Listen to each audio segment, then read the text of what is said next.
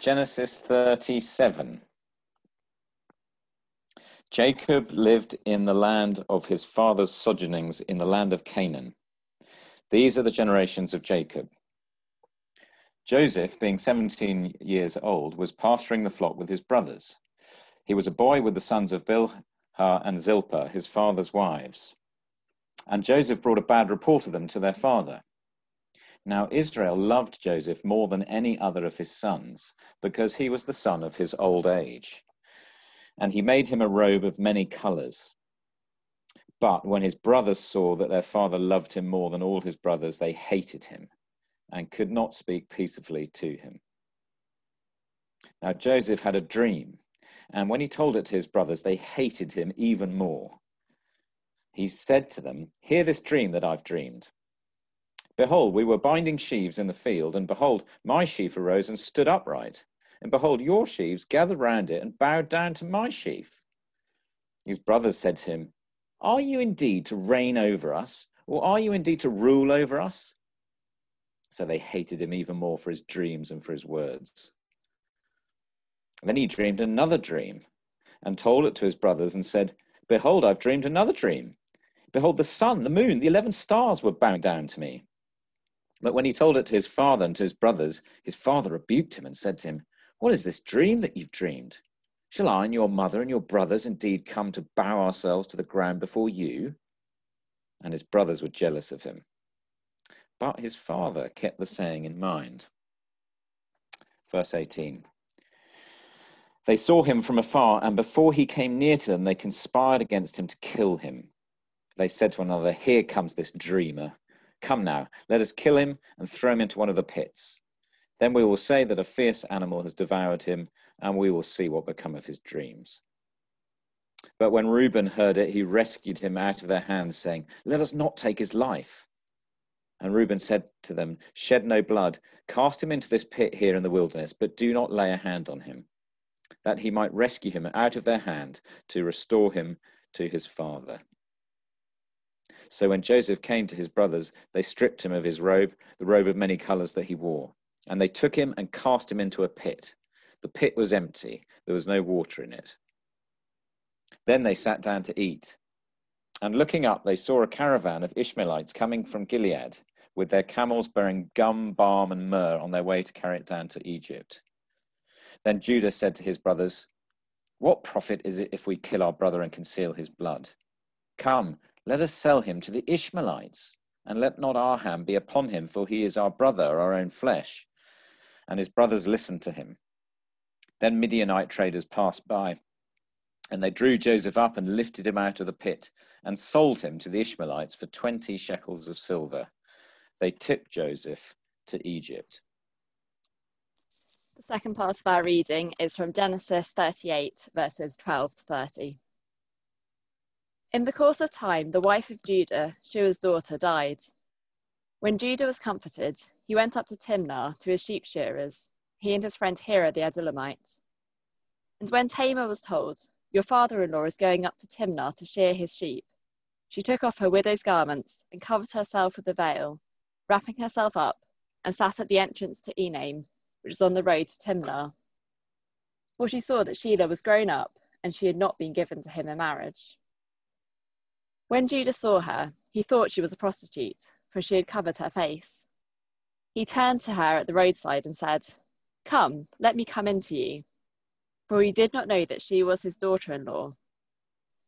She said, "What will you give me, that you may come in to me?" He answered, "I will send you a young goat from the flock." And she said, "If you give me a pledge until you send it." He said, "What pledge shall I give you?" She replied, "Your signet and your cord and your staff that is in your hand." So he gave them to her and went into her, and she conceived by him. Then she arose and went away, and taking off her veil, she put on the garments of her widowhood.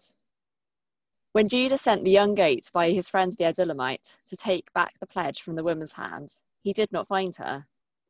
And he asked the men of the place, "Where is the cult prostitute who was at Enaim at the roadside?" And they said, "No cult prostitute has been here." So he returned to Judah and said, "I have not found her." Also the men of the place said, "No cult prostitute has been here." And Judah replied, "Let her keep the things as her own, or we shall be laughed at. You see, I sent this young goat, and you did not find her." About 3 months later, Judah was told, "Tamar, your daughter-in-law, has been immoral. Moreover, she is pregnant by her immorality."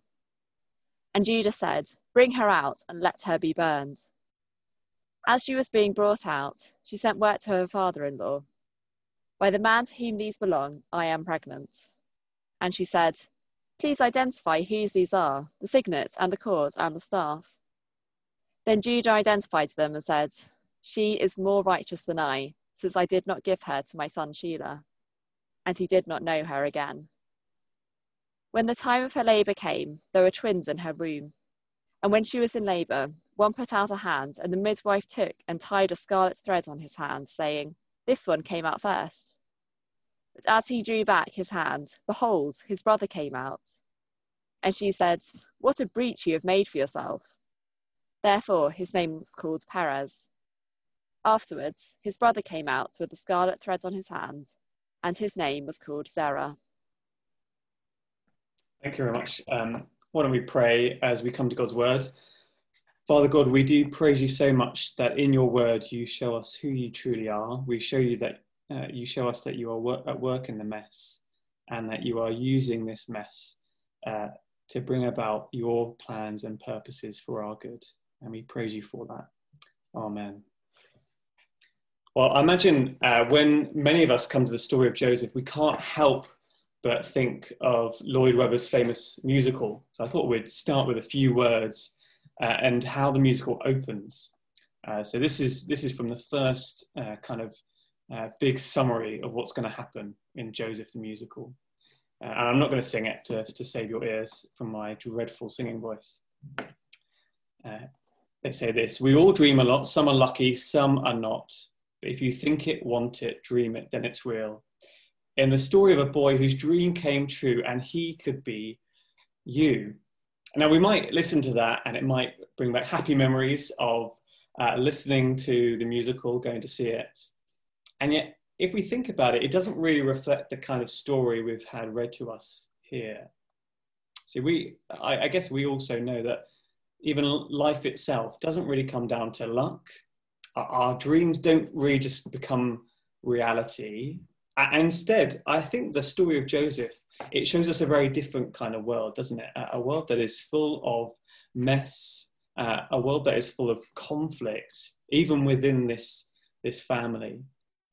And actually, what we get to see instead isn't that the dreams and realities of humanity are what become reality, but instead it is the dreams and thoughts of God that become reality.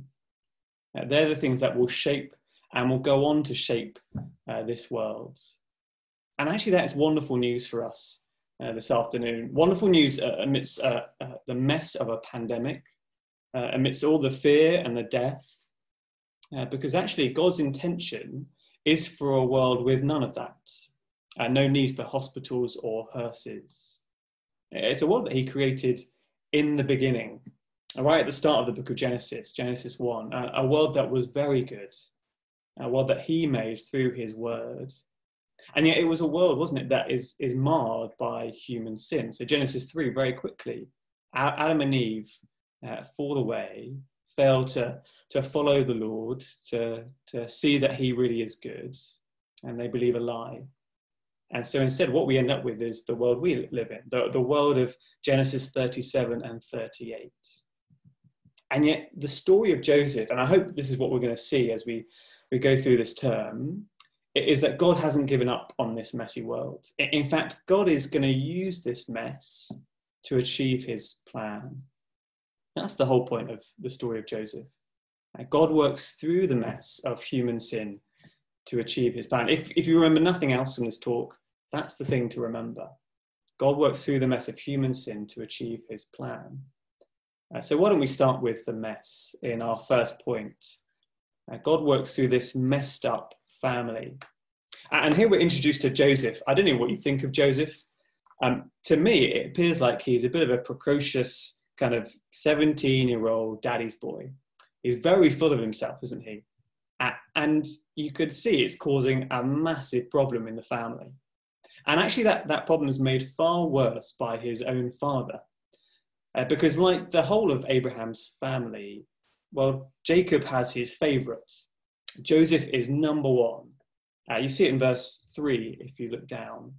Now Israel, that's what Jacob is called here, Israel loved Joseph more than any other of his sons, and he made him a robe of many colours. As you can see, imagine the scene, they're all sitting down for dinner, and all the brothers are scowling at Joseph because he's got this kind of ridiculous robe on. It's like a neon sign that says, "My father loves me more than any of you, I'm number one." But I think the odd thing here is that God seemingly makes it worse for Joseph, doesn't he? So we see that in verses 5 to 11, where we get these extraordinary dreams. And yet I wonder if we saw the effect of these dreams. So it says that Joseph had a dream, and when he told it to his brothers, they hated him even more. So you get these incredible dreams, you know, the brothers, even his own father is bowing down to him, represented by the sheaves of corn and the sun and the moon and the stars bowing down to Joseph. And yet at the end of it, all it causes is jealousy between the brothers. So much so that they hate him and they have this desire to kill him. We haven't had all the passage read to us, but you see that what happens in between, in verses 12 to 17, is that God is drawing Joseph to the brothers. And when the brothers see Joseph walking from afar, verse 18, they want to kill him. You can see that all of this kind of pressure and all the power that Joseph feels like he has is resulting in his family fracturing in this kind of murderous jealousy that we see in the brothers. These people who are meant to be the bedrock of all that God is doing in the world. You can see that wonderfully, though, there is a providential intervention. So verse 25, they're plotting to take his life, but wonderfully, a group of wandering traders just happen to go by. This is God kind of making sure that his man doesn't get snuffed out too early. And you can see that as they see this caravan of Ishmaelites, they have another idea. So Judah pipes up and says, well, we shouldn't kill him. We should just sell him into slavery. That's a bit of a better idea. And you can see how twisted this family is, that slavery is looked on as a kind of kindness at this point. Of course, as they discuss it, they don't realize that Joseph has already been hauled out of the pit and is on his way to Egypt.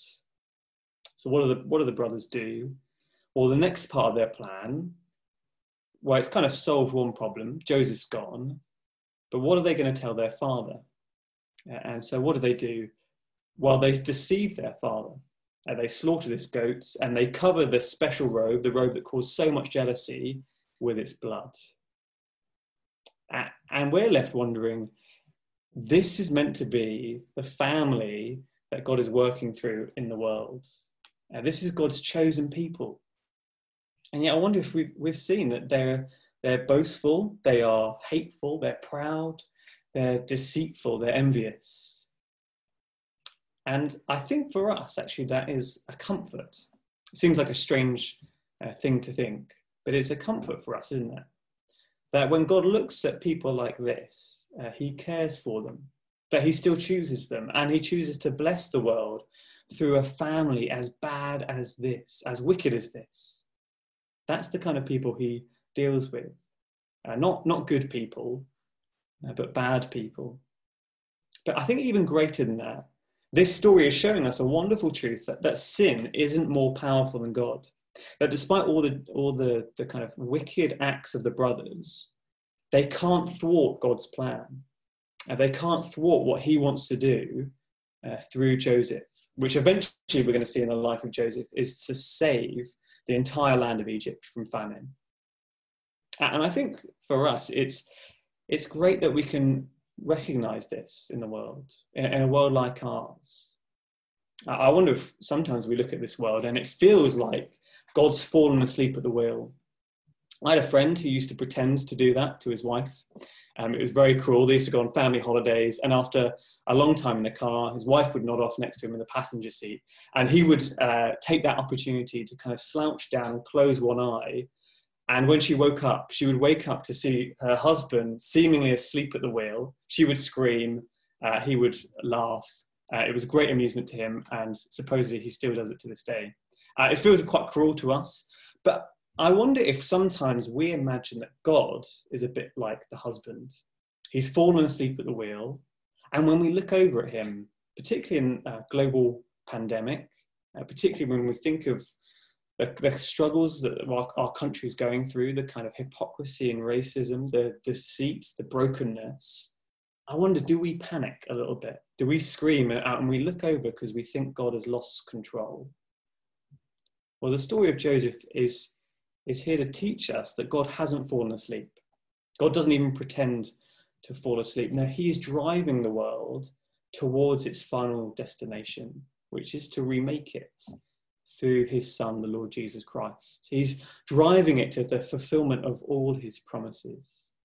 And he's doing it through this particular family, this family that he will use to bless the world. And that's our second point this morning. It's a messed up family that will eventually bless the world. And that brings us to chapter 38. Now 38 is a perplexing chapter. Many people struggle to see why it's here, because if you read through from 37 through to 39 and you skip chapter 38, well, it makes perfect sense. Joseph's taken to Egypt, and then we return to Joseph in Potiphar's house. And so the narrative seems to take a sidestep to focus on another of Jacob's sons, Judah. And Judah has a particularly prominent part to play in God's plan. And he is a man who is blessed by God. But is this who you expected to meet? Judah, who in verses 1 and 2, we didn't have them read, but we meet him going in the wrong direction. He's going towards the Canaanites to find a wife. And this is a real problem for Judah. Because in God's plans and in the family of Abraham, the Canaanites were God's enemies. The people of God would have nothing to do with them. They were particularly wicked people. The kinds of things they did would repulse us. And you could see that the result of all this is in verse 7. It says this, but which is one of Judah's firstborn, was wicked in the sight of the Lord, and so the Lord put him to death. And the issue is that now, because has died, his wife Tamar is left widowed. And so we see in verses 8 to 11 that another of Judah's sons, Onan, is meant to take responsibility. It was the custom of the time that another of the brothers who was still alive would fulfill his duty and would marry Tamar and raise offspring for his brother. And yet he can't be bothered with that anymore. He doesn't want children. And you can see it's an issue because the children of this family are special. Any offspring that come from Abraham's line are the promised people of God's. This is the family through whom God is focusing his blessing on the world. So it's important that they have offspring. They should multiply, fill the world and bless it. And yet here we see Tamar is left a widow.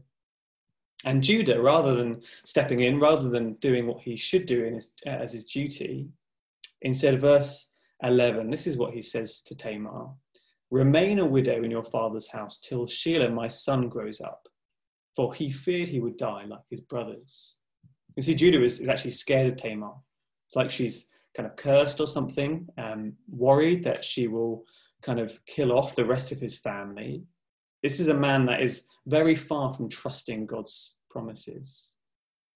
And yet Tamar, amongst all this mess, all this evil, well, she does at least try and do something right. She wants to have offspring. Of course, the way that this happens is kind of truly awful. It adds to just the kind of the weight of this passage. And I guess we look at it and we think, how on earth could God possibly work through these means? And yet we see that as Judah kind of thinks that Tamar is a prostitute, as he kind of pays her, as they go through this horrible act, well, through all of this, God is bringing about offspring for Abraham, for his family, this blessed people. Of course, it doesn't mean that what they did was right. And you can see in verse 24 that the consequences of sin. It says this: about 3 months later, Judah was told, Tamar, your daughter-in-law, has been immoral. And moreover, she is pregnant by immorality. And Judah said, bring her out and let her be burned. And I guess for us, we read this and we're meant to think that's outrageous. This is Judah's fault, isn't it? He's the one who's meant to be burnt. He's the one who deserves to be put to death for his wickedness, for the way that he's acted in his family. And you can see that all the things that he gave to Tamar, he gives this kind of these representative objects that show him his identity, this signet, this cord, this staff. Well, actually, in the end, they all uncover that it was him who perpetrated all this. And so verse 26, Judah has to own up to what he's done. And in fact, he comes out with these incredible words. She is more righteous than I, since I did not give her to my son Shelah, and he did not know her again. It's the moment when the light goes on for Judah. He sees his wickedness in denying Tamar, his other son, of helping her out in her time of need, this poor widowed woman. And Judah begins to see his own wickedness and his own evil, the part he's played. And we get this wonderful glimmer of hope that maybe God can change people like that, people as bad as Judah, that he can use these circumstances to transform a people for himself. But even greater than that, we get this glimmer of hope of what this will result in, this awful act. As we see these two boys fighting in the womb, that's where the story kind of leads us to. Two boys fighting who will come out first. Now, this sounds like an odd thing, but in Abraham's family, it was quite normal. So Jacob and Esau, they were just like this. And always in Abraham's family, it's the younger that comes out on top before the elder. And it's through this younger brother that God is going to choose to bless the earth. Because from this child called Perez, this person we meet in, this baby we meet in verse 29, will come a descendant called David. And from his line will come a long-promised king, the Messiah, the Lord Jesus Christ. Because Tamar's name is actually in the genealogy of Jesus. You can go and read about it in the Gospels. This Canaanite woman who was not part of God's people, who deceived Judah, well, she is used by God to bring about his Messiah. Why? Because, well, God is at work through the mess of human sin to achieve his plan. And we see that Judah is as bad and as sinful as they come. And yet here's an astonishing truth. If you go all the way to the end of the Bible, if you read Revelation 21, we're told that Judah's name is written on the gates of heaven, or on a gate that leads into heavenly Jerusalem. And that the name of Judah means praise. Whenever we read this name, Judah, throughout the story, we're meant to be thinking praise the Lord. And I think that shapes our response to this story. It's meant to call us to praise God, that he doesn't just deal with sinless, perfect people.